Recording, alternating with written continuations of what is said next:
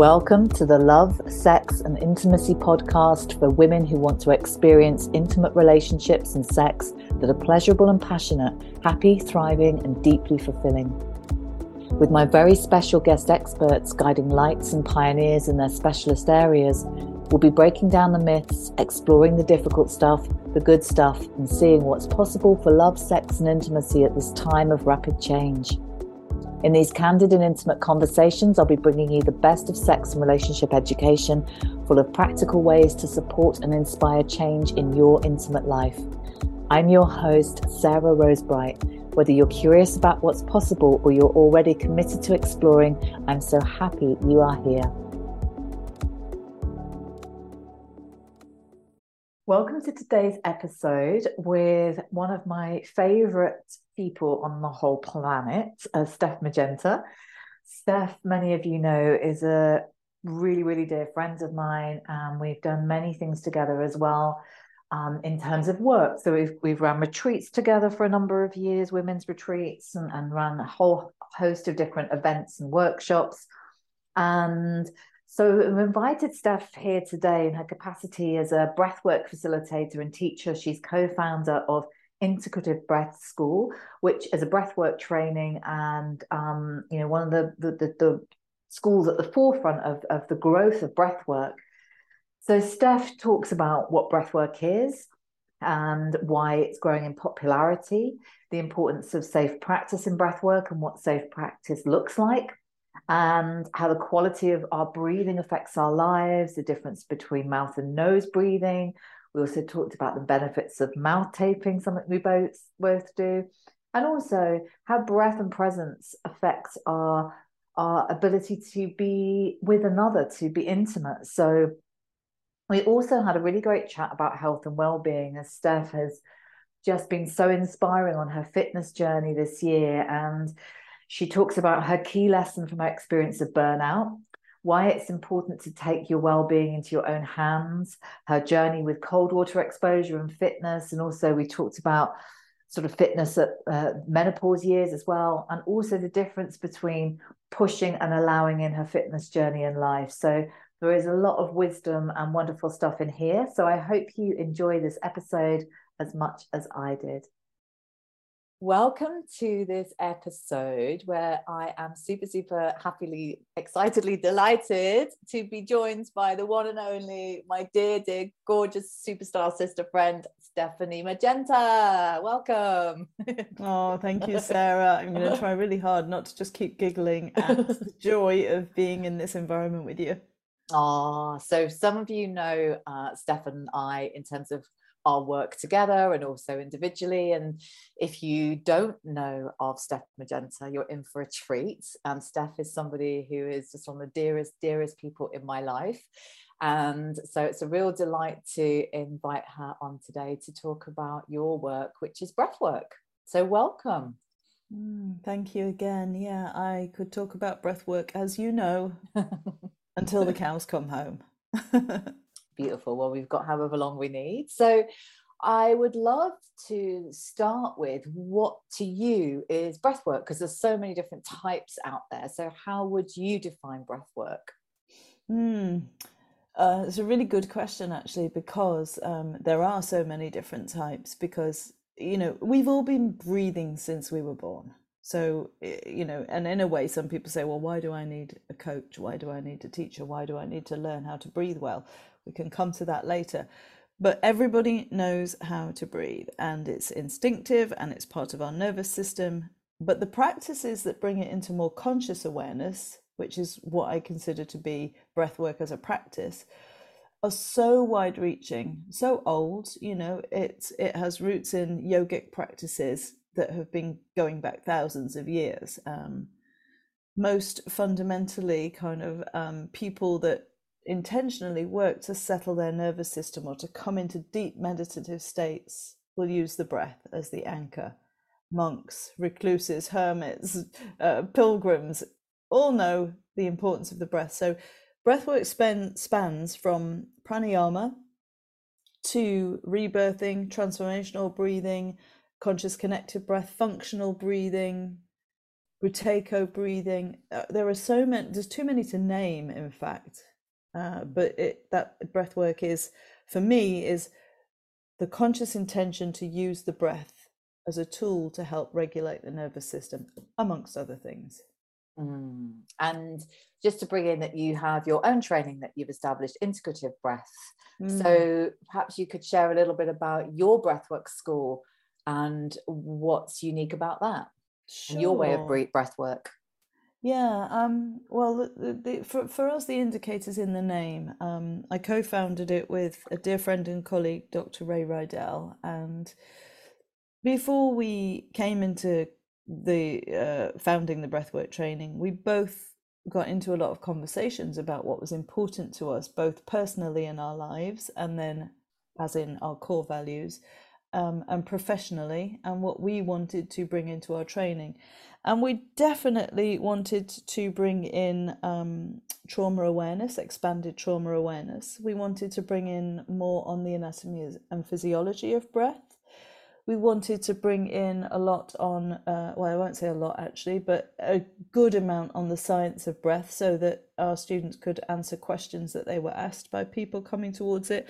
And most importantly of all, perhaps, because I think this is a very missing piece in a lot of practices these days, not just breath work, in your field of work and in many other trainings, integration. Before we get to integration, we have to process and digest what we've learned, because you can't integrate something that you haven't processed. One of the reasons why the training is longer than some trainings, and why I think longer trainings are important, actually. But yeah, it's integrative breath is all about integration. We get to that end point where we're actually able to use the things that we've learned. And we know breathwork, it just, watched you set this breathwork school up, and how so much has grown the last few years, and breathwork has just exploded. So why do you think this has been this sort of massive shift in the availability of breathwork? Why is it such a growing speciality? Again, another great question.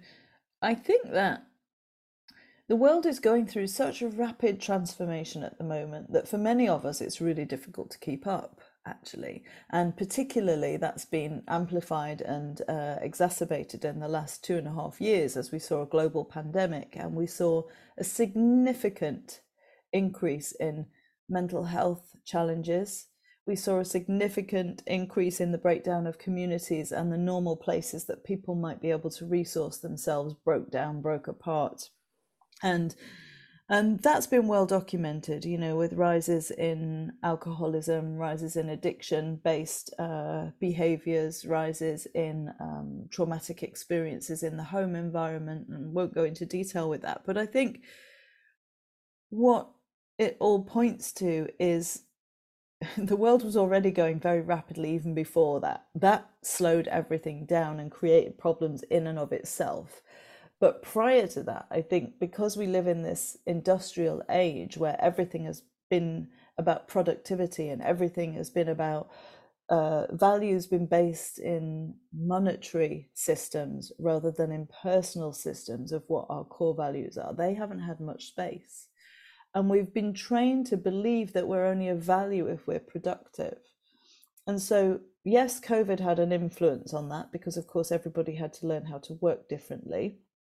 But prior to that, we were seeing burnout. We were seeing diseases that hadn't been there before, an increase in fibromyalgia, an increase in chronic fatigue, an increase in basically in what you could say is the way that our immune systems and our bodies are working in a healthy way. And so to me, it's no surprise that these somatic practices, of which breathwork is a very important one, are growing, because everything I've just talked about points to the increase in stress. Stress is the biggest cause of disease, illness, and it's also one of the greatest reasons that we come out of our connection to embodied self, authentic self, because everything's firing too fast. We're in adrenaline and cortisol all the time. In your work, I'm sure you see as well that where people haven't learned how to manage stress, there isn't much room for pleasure. there isn't much room to live a juicy and vital life because we're just firefighting all the time to get through the day or to manage whatever we've got to manage if we're spinning 10 plates at a time. Yeah, so I think that's really the fundamental reason why, because it has and continues to grow exponentially, which brings in its own issues around competency in practice and ethics in practice.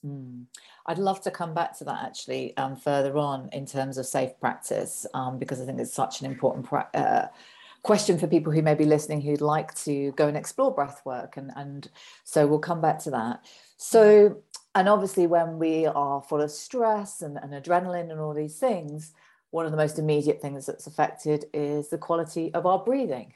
So I'd love to start with the sort of that bigger picture of how the breath, our quality of breathing affects our lives.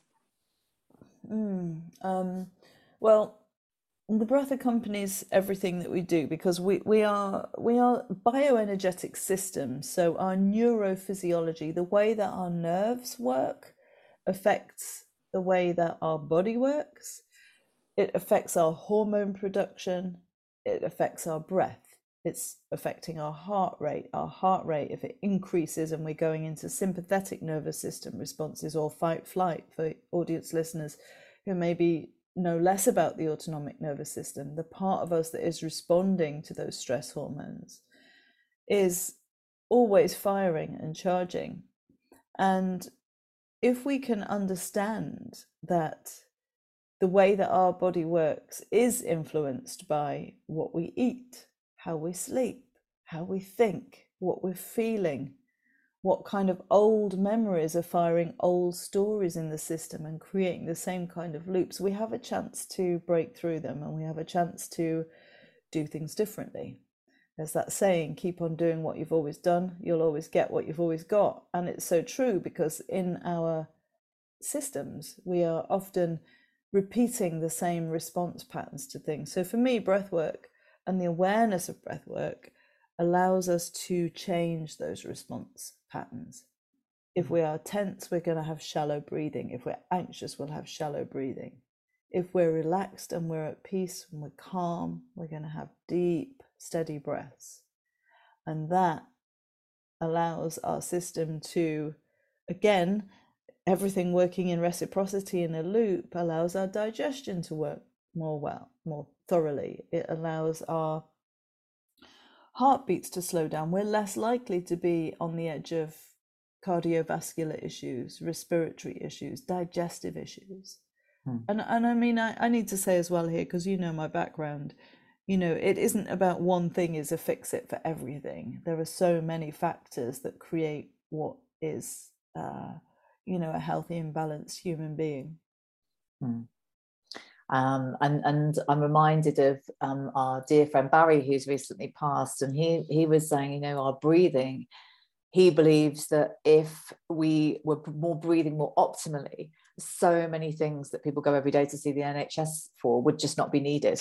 Because our digestion would be better, our energy levels would be better, all of these different things. So what sort of things might people what sort of things do people notice when they address their breathing? What sort of benefits do you find for your clients, for people who come to your group work? Well, I think one of the first things that I like to move towards with any clients that I'm working with in one-to-one or groups, although in one-to-one normally it's because somebody's got a specific thing that they've come about, whereas a group, there's a multitude of reasons that people might have for being there. So it's easier to get to know what we're working with in a one-to-one situation. So I'll address that first. But more often than not, people come because they have heard this constant call. When I say heard the call, I mean they feel in their system that something is out of balance, or they know they're not living in the way they want to live, or they're right on the edge of breakdown, whether that's physical, emotional, spiritual, whatever it is. And they're reaching out and they want some support.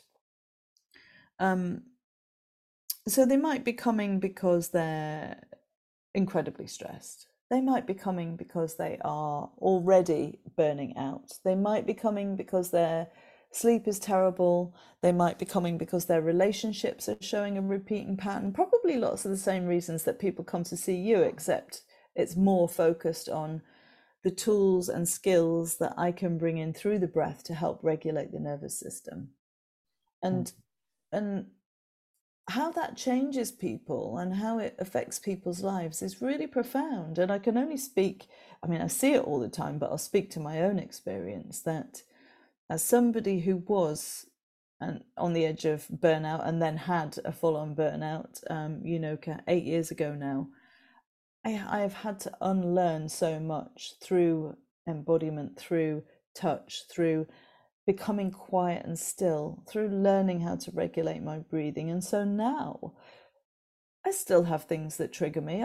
Still have things that are difficult, that are probably in an old loop from my past. But when I can recognize, oh, something's coming up in my system now, and it's asking for my attention, because that's what it is. It's kind of, it's probably an inner child part that needs some kind of looking after or holding.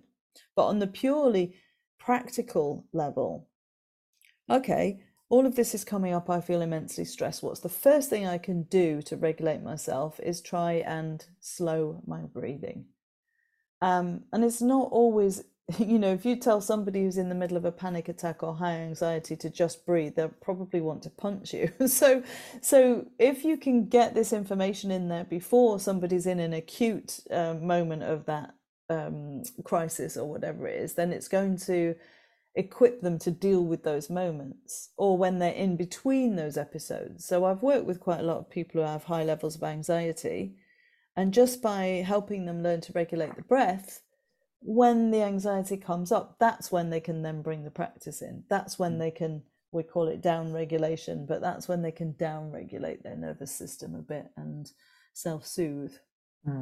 Yeah, self-soothe is a beautiful word. And you mentioned, your burnout then, because I know that was such a significant thing, and it's such a huge thing for so many people who are either on the way to burnout or living in some form of burnout. What would you say for you were the sort of really significant lessons of that experience?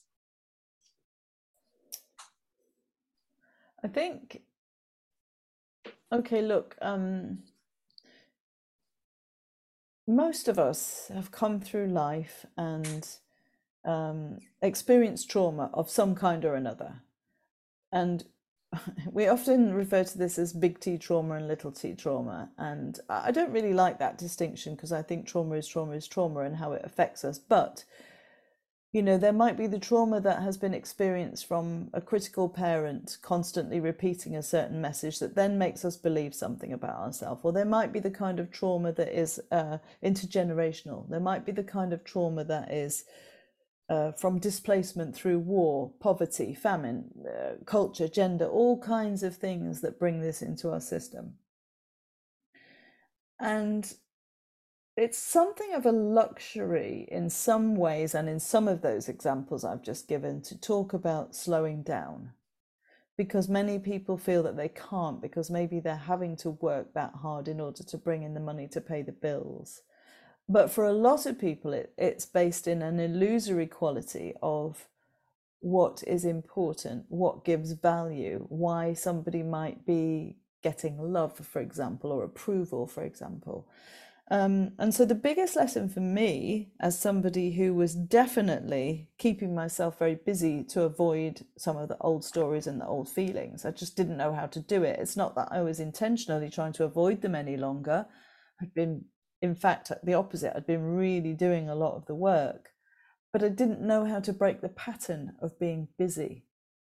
And I remember once one of my daughters coming to stay with me, and she said, "Mum, do you ever stop? Like, you're just always on the go." And I was like, "Really? Am I? Well, it doesn't feel that way."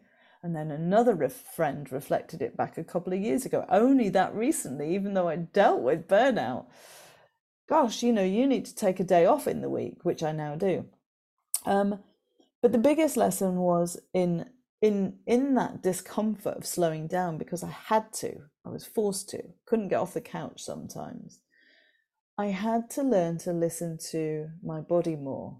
And one of our good friends, Gavin, he caught on to something very insightfully, said, I feel like you're still pushing your body to get better soon, Steph. I'm going to send you this video to watch, and sent me this Matt Kahn video.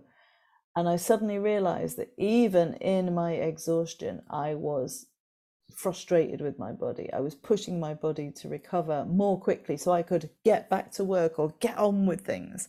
And that was the turning point for me, because it was like, oh, if I actually go, hang on, buddy, you're giving me signals here. How do I take care of you? And what do you need me to do?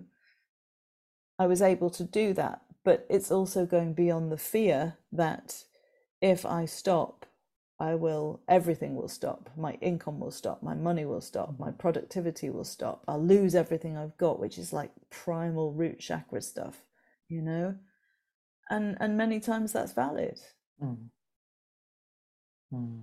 So yeah, it was learning to listen to my body, to the I won't say whispers because they were shouts by then, literally shouting. My body was shouting at me. I was coming out in lumps and rashes and all sorts of strange symptoms. And as a licensed body worker and now embodiment therapist as well, I realize how much the body is constantly talking to us and how little we hear of those messages. Mm. Yeah. And also what you mentioned there as well, the slowing down to be able to listen, which is where the breath comes in as well. Because when we're so busy, and I know because I know that place so well, that we're not even taking a breath. I mean, I'd often be breath holding I still have to watch myself doing that now as a common response pattern. I could be reading a book and like holding my breath. Breathe. So many people do that. So many people are not aware that they are holding their breath, or that they're not breathing deeply, or that they're rushing around. And most of us, as we get about our days, have no focus. But I do now, interestingly enough, because it's become connected to the way that I walk and the way that I move. And I so see the value of slowing everything down, that I'll feel myself if I'm speeding up, and I'll feel my breath speeding up with the rest of me speeding up. And then I'll be like, oh, hang on a minute, I'm starting to get slightly agitated about something, or needing to get somewhere at a certain time. And I just go, no, just slow down, take a breath, move in a different way. And we need, of course, those upregulation moments, because, we need an element of the sympathetic nervous system, the fight flight kind of activation, to get out of bed, to get things done. And that's healthy, that's natural. But it's when it's in imbalance, and so we're constantly producing cortisol, adrenaline, we're constantly in that business, that's what's so damaging to our systems, because it's creating acid in our system, it's creating, therefore, inflammation in our system. So we need to come back to bringing in these more nature attuned, we're coming into, in our hemisphere, autumn, winter, where everything in nature slows down, and nature's a great teacher, but we tend to not do that. We just carry on and put on another layer and do the same things we did in the middle of summer. Unless you're post-menopause, and then it's great, because or not so great, but then everything can really oh yeah, okay, I'm going to take my rest. I love what you share as well, similar to a lot of reasons people might come and see you, they might also come and see me. And one of the first things I do when I work with my clients is bring their awareness to how they're breathing, because it's such a fundamental part of pleasure. And I love the saying, the more you breathe, the more you feel. Quite literally, as we breathe more fully, with more presence, with more awareness, we can bring more sensations and feelings online, and access more presence, more connection, more feelings, more pleasure, all of this wonderful stuff which makes up intimacy. So I'd love you to speak to that, and what maybe might be from your personal experience, or what you've witnessed with clients or students. I think one of the greatest gifts that we can give to another person and to ourselves is presence. So the presence to ourselves comes through the awareness of what's driving us and what's moving us in this world. But the presence to another human being is the foundation of intimacy. And how can we be present to another human being if we are not present with ourselves? So for me, that is about the down regulation of everything, slowing things down so that we can feel. As you said, we slow the breath down, we feel more. We breathe in more deeply, we feel more. I mean, my practice is different in the sense of the open mouth connected breath is a slight activation, and we can talk about that if you want later. But in terms of being relational with somebody and being able to actually slow down and feel, the breath is crucial. I was listening actually to Kalindi talking yesterday on the podcast, where she was speaking about the awareness of the arm that's being touched and the hand that's touching, for example, in the being the essence of self-pleasure, that self-pleasure isn't just another word for, you know, what would have been called something else back in the day, which we don't need to name here. But self-pleasure for me is the breath. It's like, oh, I'm alive. You know, the word for breath in many cultures, indigenous cultures, traditions, is the same as the word for spirit. It is our connection to our life force.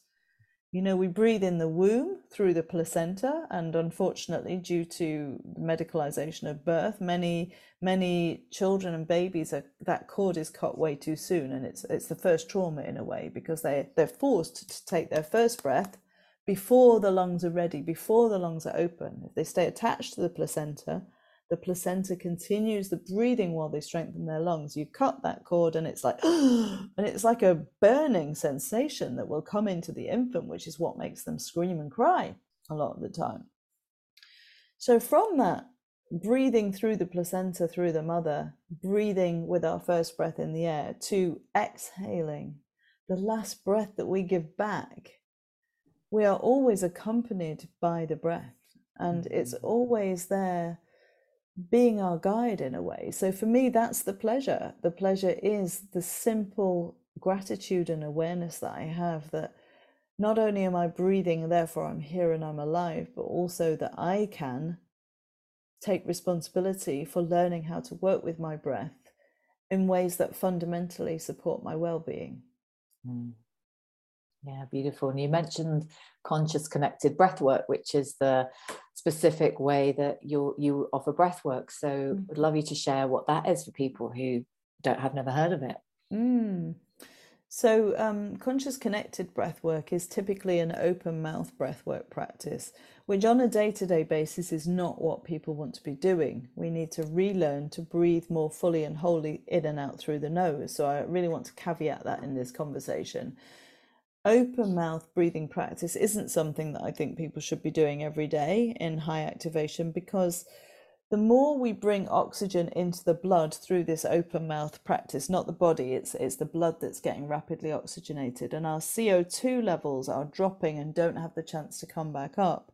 So we start activating parts of ourselves that we may not be aware of on a day-to-day basis, because we are in a different environment. We've gone to do breath work, but we are bringing in an activation of the sympathetic nervous system, because when we breathe in that way, that is what happens when we're in sympathetic states.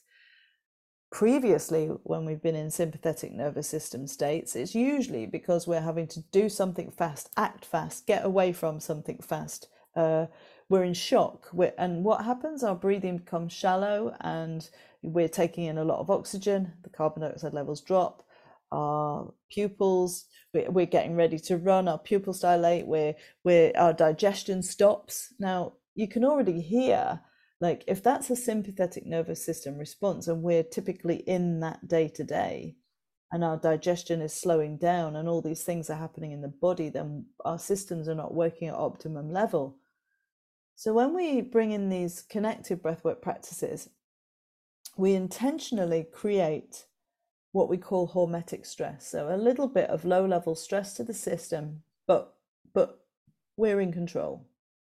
We are now saying, all right, this is something that I'm doing to bring more awareness to my breath, to bring more awareness to my nervous system. And we have the chance to meet those parts of ourselves where those things have been activated in the past outside of our choice or outside of our control, to bring it into awareness, because the body doesn't really know the difference between there and then and here and now. And so oftentimes the same kind of responses, whether they be hormonal, physiological, emotional, or mental, will start to fire in a breathwork session, which is why it's such a powerful modality. And I'm talking specifically about conscious connected breath for trauma release and healing and bringing greater awareness in. But we don't only use it for that, because otherwise we can get stuck in this concept that we're all broken, that it's all about pain and suffering. And sometimes it's for pleasure, joy, opening, excitement, potential. Because if we are switching off our default ways of thinking, our default mode networks, in any practice, we're opening to new possibility, because we're not just going back into the hard wired grooves of our nervous system. It was a long-winded answer, wasn't it? No, it's great. And I love that you brought in that it can be for pleasure. So I've had sort of many breathwork experiences where they've been really transcendent, where I've just felt like with such peace, like my body's blurred with all that is, and and so it can be so many things, and a bit like a yoga session, you can't go with any expectations. You never know what's going to happen, do you? It's about giving yourself to the practice. So you mentioned before, because obviously I know that you have are very much trained in trauma, and that's a real big significant part of your training. So obviously people can come to your school if they want to practice conscious connected breath. And I know you've also got a directory of practitioners now that have been trained with you.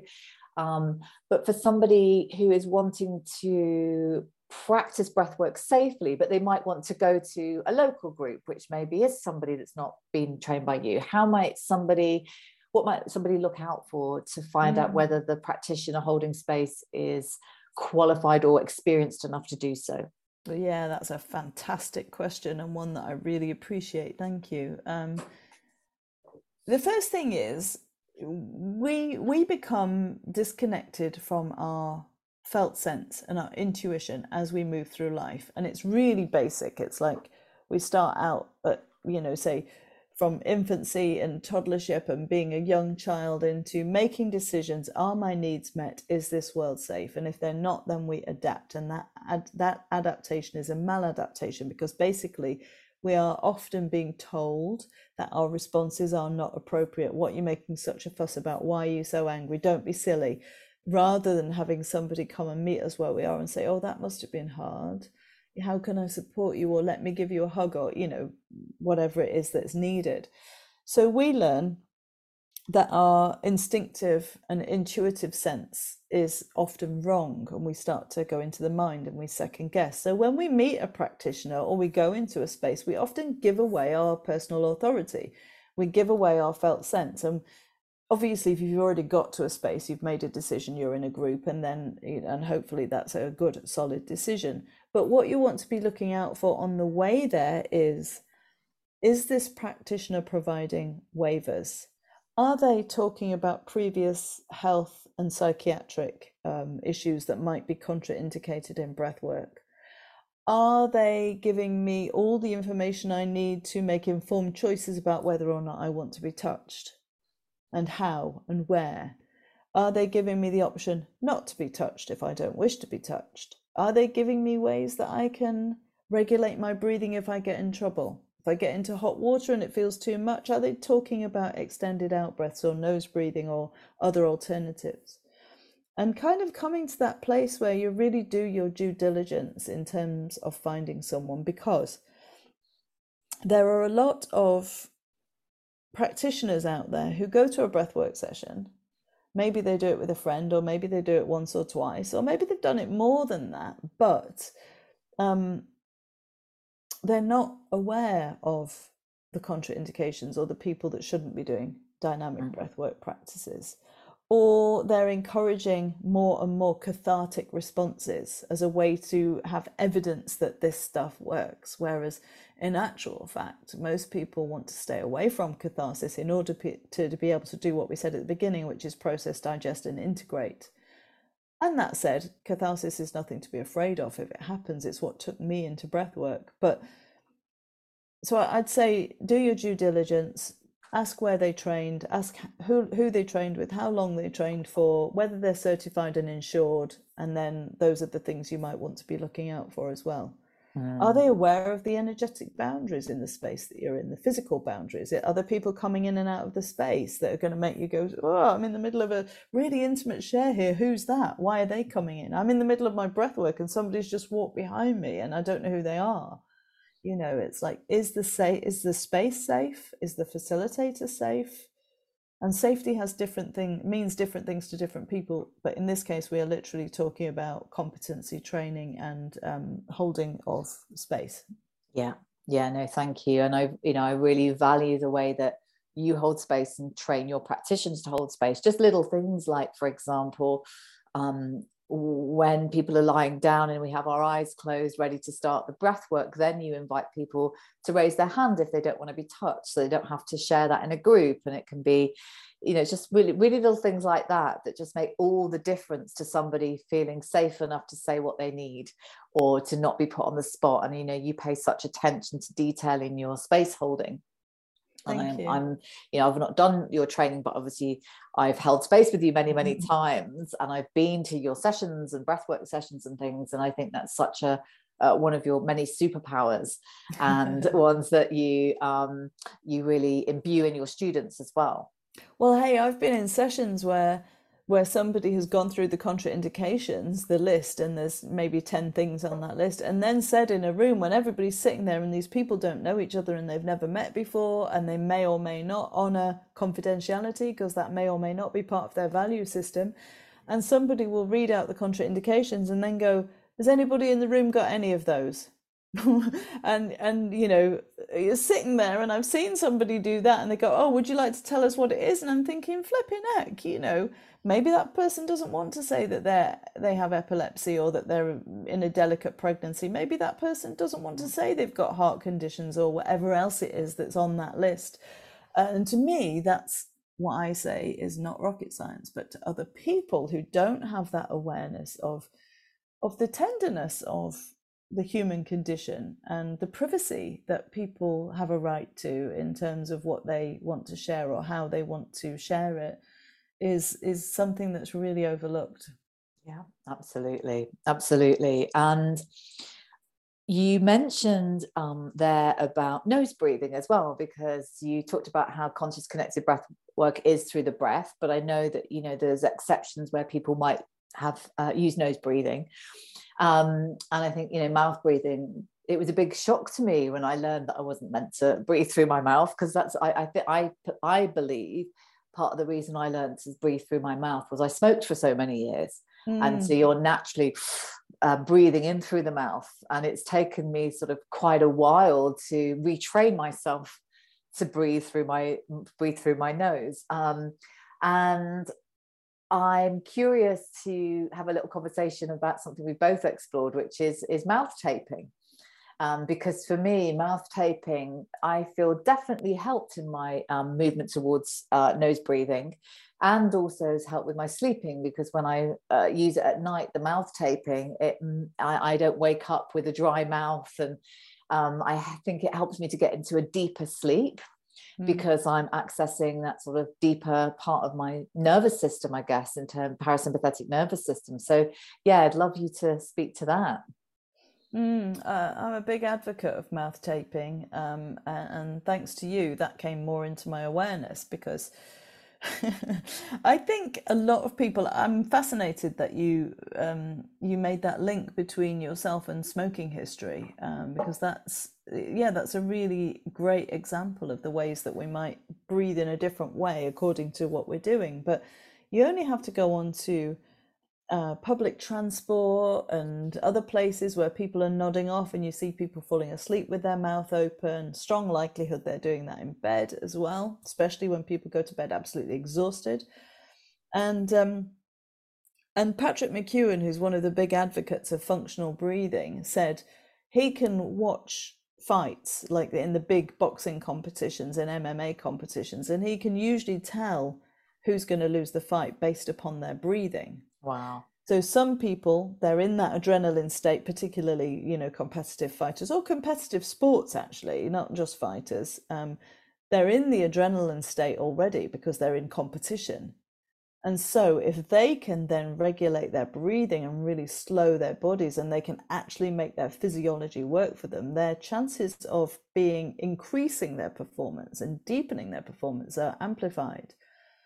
And we're the same, of course, except obviously we might not be using it for those reasons. But for me, I certainly, I think I have a kind of light to moderate sleep apnea that's come along since menopause, because menopause changes bodies. And it shows itself in light snoring sometimes, but also when I've asked partners who I've slept with or been in the bed with at the same time, like, am I snoring? Am I snoring? Am I snoring? Because nobody wants to be a big snorer. And they'll say, no, but sometimes you kind of stop breathing and then you make these little gasping noises. And that's usually a form of sleep apnea.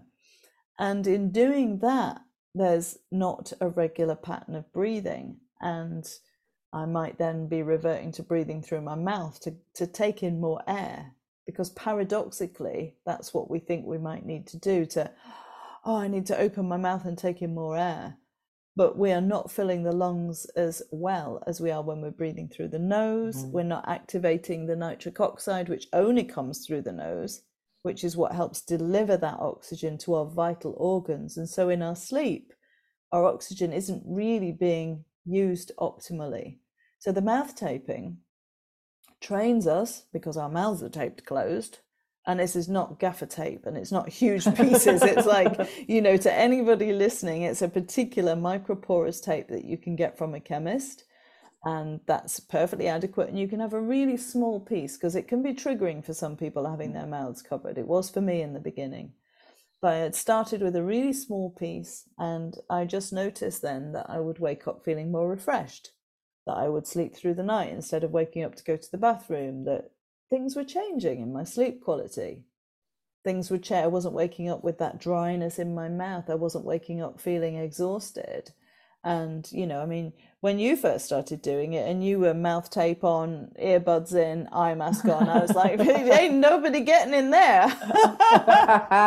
How'd you do that with a partner? Fortunately, at the time I started exploring this, I was in relation with myself and I was single. So it gave me the freedom to be, to not feel shy, because I think perhaps you need to know somebody pretty well to be able to do all of that stuff confidently. But yeah, it's a game changer, because it now, I don't use it all the time by a long shot.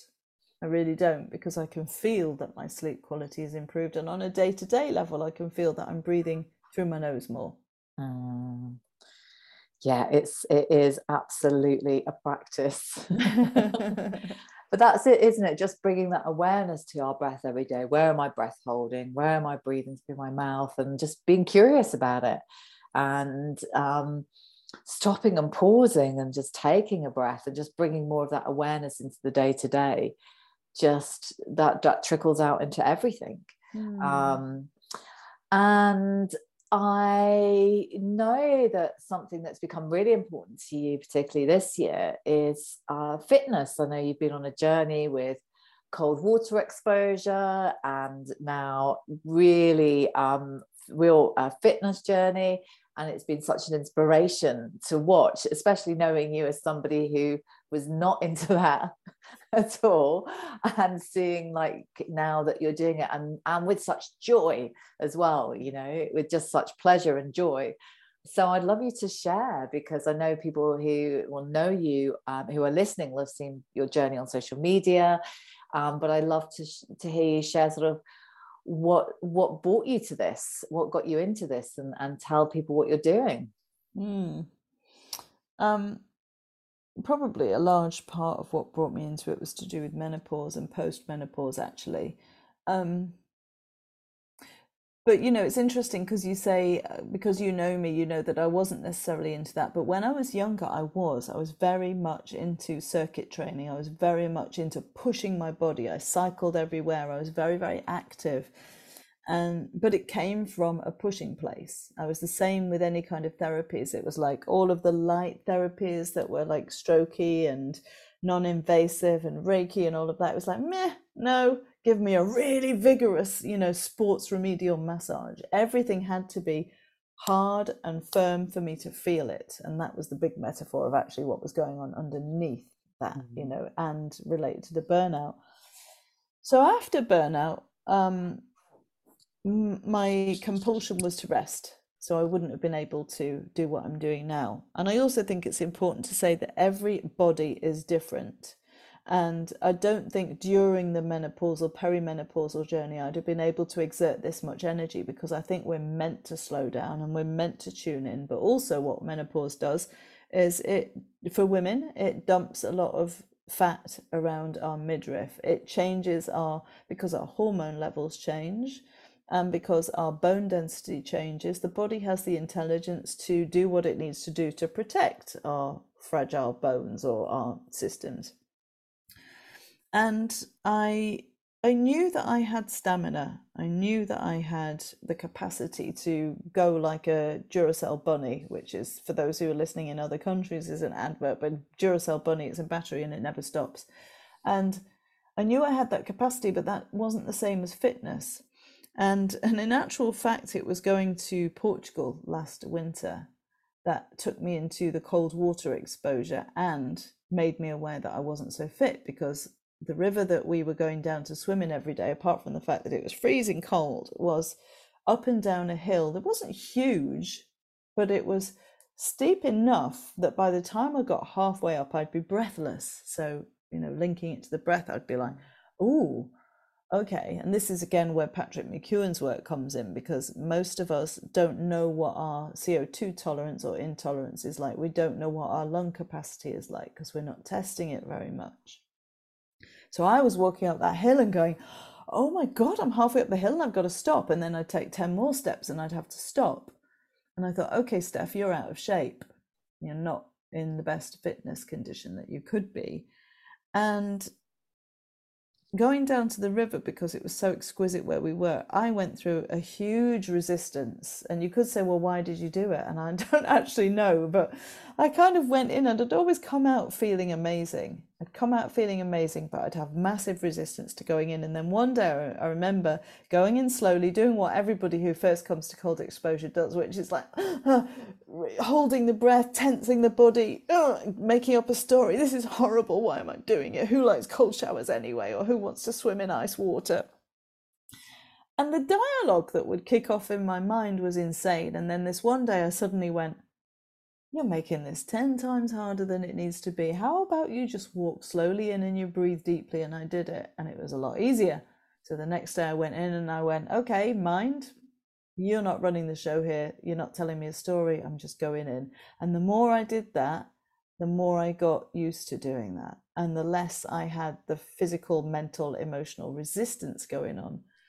So, and again, it's that hormetic stress thing, it's like, I listened to Andrew Huberman's podcast, one of my favorite, amazing podcasts that are so thoroughly backed by the science of breath, the science of the mind, neurology. It's not all breath related, but he's done quite a lot on cold exposure and heat exposure and the benefits of those things. And, we live in largely, or many of us do anyway, largely centrally heated, comfortable environments where our bodies are no longer tested. We have transport and we tend to get in our cars even to go to the local shops now. So we're not moving our bodies in the way that they should. We're not exposing our bodies to those extremes in temperature in the way that might be it is beneficial. And there's plenty of research study out there into heat therapy, cold therapy, breathing. I really recommend that listeners who are interested, look that up and that podcast up as well.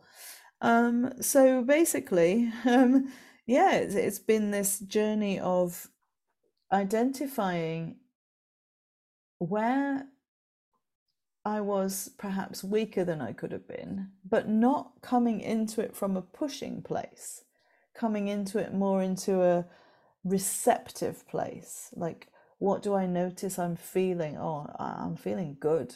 oh, I'm feeling that my sleep's improving. I'm feeling that I can regulate my body temperature so much more. I don't need the heating on as much at home. I can climb up hills. You know, you and I live near Glastonbury Tor. I can get up and down to the Tor so much more easily now than I could in the beginning. So I think, yeah, my fitness journey has been a part of that desire to actually build my core strength. I'm in this for longevity. Nobody knows how many breaths we've got left in this lifetime. But as far as I have any control over that, or influence, let's say, over that, then I want to be healthy and well so that I can support my kids and support my community and live a good life. I don't want to be ravaged by disease and in and out of hospitals that, although they definitely have their place in healthcare and incredible progress has been made, I'm also really about the wild medicine of nature and outdoors, herbs and plants and fresh air and clean water. I'm also about the wild medicine of breath and cold and the resources that we have that are readily available, that don't just go and take a tablet to suppress a symptom, but actually meet those feelings. We live in a traumatized society, a traumatized culture. And a medicalized. It reminded me when I lived on the Wirral, and there was a doctor's surgery, and pretty much everybody in their patients list, apart from about 3 or 4 people, who were over 60 or 65 were on some form of medication. And the ones that weren't on medication actually got a call to see if there was anything they'd missed, to find out why they weren't on medication. And so when I heard that story, for me, it was just the most incredible example of the mindset of the expectation of health post 50, 60 and beyond. And, it's like we've got this, I love what the phrase, never heard that, wild medicine. We've got these suite of things that are available where we can take our well-being in our own hands.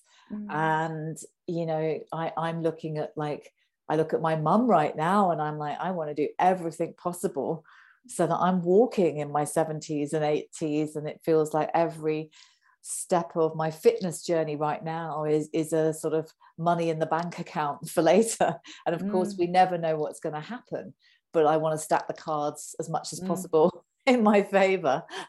Yeah, my friend Rich, who runs Enriched, a medicinal mushroom and protein shakes company, he's quite young still, he's in his 30s. But when I say, wow, you work out, you commit, you exercise, you eat all this healthy food, like, tell me about that. And he said, it's my investment in my future. But many of us don't think about those things until we're hit by illness, until we're hit by discomfort, or until we're old, because, there's a certain arrogance in youth. I try to instill in my children the value of listening to the body, the value of nourishing the body, of making healthy choices, so that they're not working backwards from the time when actually those things slow down and change and are impacted. I mean, I feel stronger now than I've possibly ever felt in my entire life, because the fitness is not coming from that pushing place. Yes, I was fit when I was 30 and I was doing circuit training 4 times a week and cycling everywhere. Of course I was. But I was fit on one level. I wasn't fit in my emotions. I wasn't fit in my mind, because I hadn't really done the work that had led me to the point of the burnout and the slowing down. Whereas now it's like, oh, actually, in order to be a great, functioning, happy, healthy human being, it involves so much more than working one's body, or so much more than just dieting, or so much more than just focusing on breath work, but then not doing any of the inner work, So our training actually incorporates so many of these aspects, because it's rooted in something called the presence process. In this moment, I am here now. What am I feeling? Where does it come from? How do I avoid projecting that onto somebody else? How do I take responsibility and change what needs changing? And it's quite a deep journey into personal process alongside the actual training of facilitation and breathwork, because, as I said at the beginning, you can't take people where you haven't gone yourself. Yeah, absolutely. And really love that distinction of your fitness journey and your health and well-being journey, that difference between the pushing and allowing. And the doing it for those positive reasons of how strong can I get, how good do I feel, and all of these things. And I think that's such a fundamental mindset shift which changes everything. And you mentioned lung capacity. So if somebody is listening and thinks, oh, how do I measure my lung capacity, because I'm quite curious, is that something that I could easily do? Well, I don't know about how you measure your lung capacity, but breath awareness, I mean, you can use a pulse oximeter to measure Okay. how much oxygen you have in your blood, and most people's it's supposed to be between 98 to 100% oxygen saturation, and when it's dropping, 94 and below, there's issues, there's problems, and it can tell you what your resting heartbeat is, etc., etc. But in terms of lung capacity, the majority of people are inhaling into the lungs at about between 30 and 50% of their total capacity, because they're shallow breathing. And even if you are hyperventilating, as in you're breathing a lot, you can be shallow breathing. So if you take on these deep breathing practices in through the nose, for example, and a long, slow inhale, let's try it together now, and you take a break at the top, and then you take in a little bit more. And then maybe you could take in a little bit more. And breathe out with a sigh on the exhale and let go. You're starting to take that oxygen into the bottom of your lungs. Now, the bottom of the lungs can be this sort of grey area where no oxygenated blood reaches there because we're breathing too shallowly. So you kind of need somebody to work with you, coach you, guide you, or you just need to inform yourself about how you can optimize your breathing, how you can breathe more fully. And that won't be through the mouth, that will be through the nose. Yeah, thank you for sharing. And I realized I didn't ask you at the beginning what it is that you do other than integrative breath. And I just wonder if there's anything else you'd like to share around that, because I know, for example, the shamanic work that you do is really important to you. So yeah, I'd love to hear anything you'd like to share. What do I want to share? Shamanism is very important to me. It's a part of who I am. It isn't what I do, it's part of who I am. And I work with the medicine wheel in the ways that I was taught, as a framework for life. And we actually bring some of that into our training as well, as a framework for self-awareness, because of the way the medicine wheel works, which would take too long to go into now, but it's a really useful tool of self-awareness, for self-awareness, and for the ever-changing cycles seasonally of life, of the things that we move through. It's rooted in right relationship with nature. It's rooted in right relationship within communities and aging and wisdom of elders and the innocence of youth and the vitality of youth. But it's based on the premise that those things are kept in balance and they're healthy. So it helps me work towards staying healthy. And the other thing that's important to me is being real and not setting myself up in a guru position with, as in, oh, really? Oh, you're only there on your journey, or you feel like that. Everybody is doing their best with what they've got at any given moment. Everybody is carrying some kind of, well, as I say again, I'm talking about within the cultures that I've grown up in and live in, some kind of trauma. And actually, I did a workshop last weekend with my long-standing shamanic teacher, Chris Lutikow of Northern Drum, and that was really powerful, because so much of shamanism is rooted in the breath and breathing. Again, another story, another episode. But as we were doing that workshop and integrating the shamanic practice with the breath, it was really easy to find the links between the two, to bring them into greater clarity and awareness. And for me, it was kind of like, yeah, all of this makes sense. It's like, how do I learn how to walk in beauty? How do I learn to not be hierarchical? He isn't that. He's a great role model for somebody who walks in integrity. Never heard him speak badly about anybody. He lives his practices. He embodies his practices. And that's my life's work, So I place great value in in shamanism. I place great value in having great role models and people that I aspire to be like because of the qualities that I see in them. And also, in terms of me and what you were asking me about directly there, I'm really, really, really big into communication and community. And those things matter to me because I think everybody's looking for healing.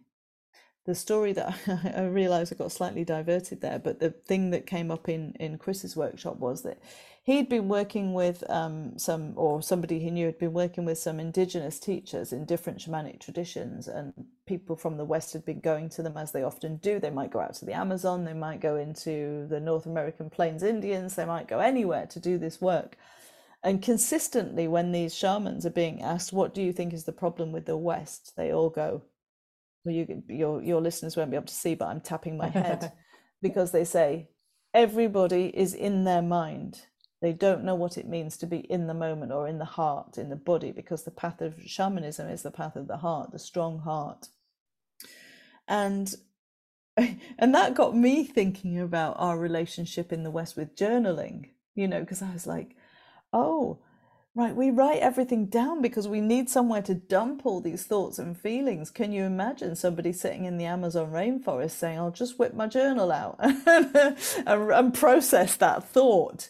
But we've become so accustomed to being in the mind rather than in the body, in the breath, in the moment, that we're kind of lost ourselves a bit. So for me, what's important is bringing myself back constantly to those places and then supporting the people that I work with or that I train or whatever else to do the same. Yeah. And there's a multitude of things. My background is in addictions research. It's also in sexual freedom activism.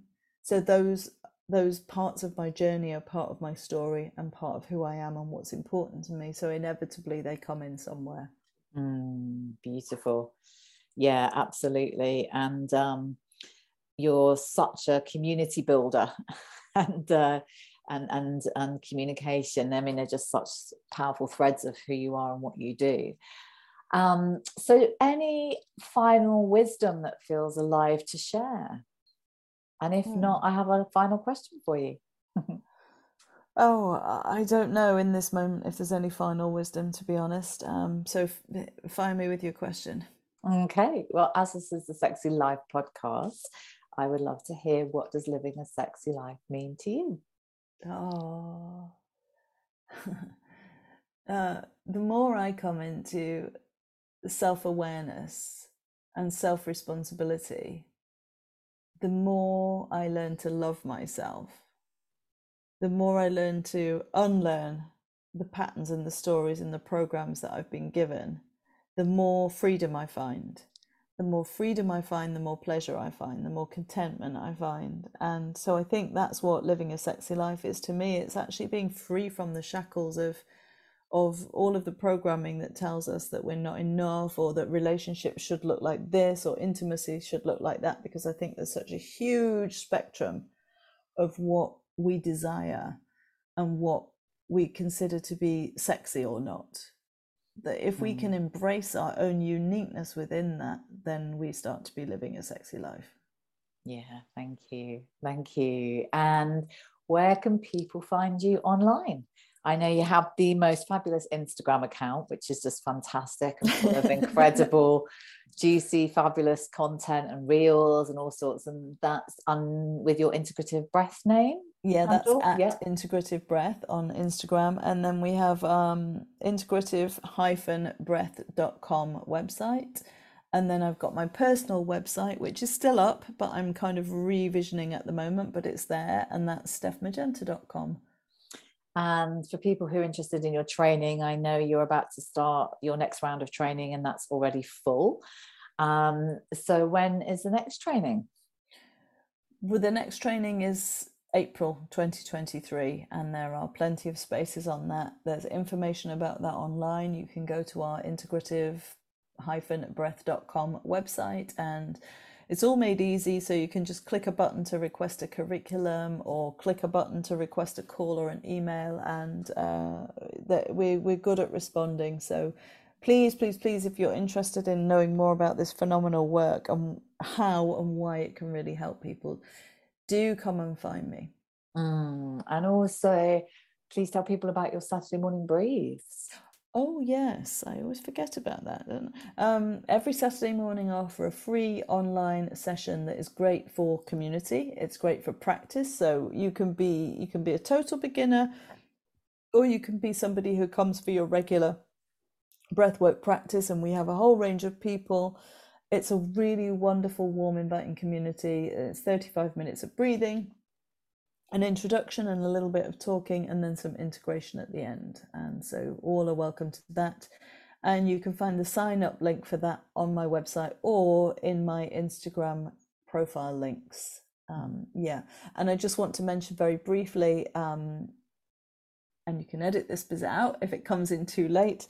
I'm also due to be hosting the Shift Network Breathwork Summit again, which will air at the beginning of January, and which will be super exciting because it will have so many amazing speakers and people offering breathwork in the world. So your listeners get to hear a huge range of the ways in which people are using the breath to build and deconstruct community, actually, because there's a lot of conversation about decolonization at the moment within some of these fields, and it's important conversation. So yes, absolutely.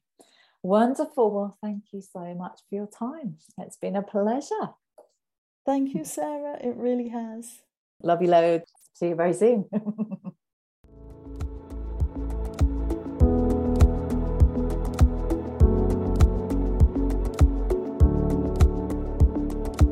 Thank you for listening to the Love, Sex and Intimacy podcast with me, Sarah Rose Bright. I support women and couples across the globe to truly enjoy sex and pleasure, and to create or deepen intimate relationships that are passionate and purposeful, happy and healthy, and I'd love to support you. You can book a complimentary call via my website at sarahrosebright.com to find out if my approach is right for you.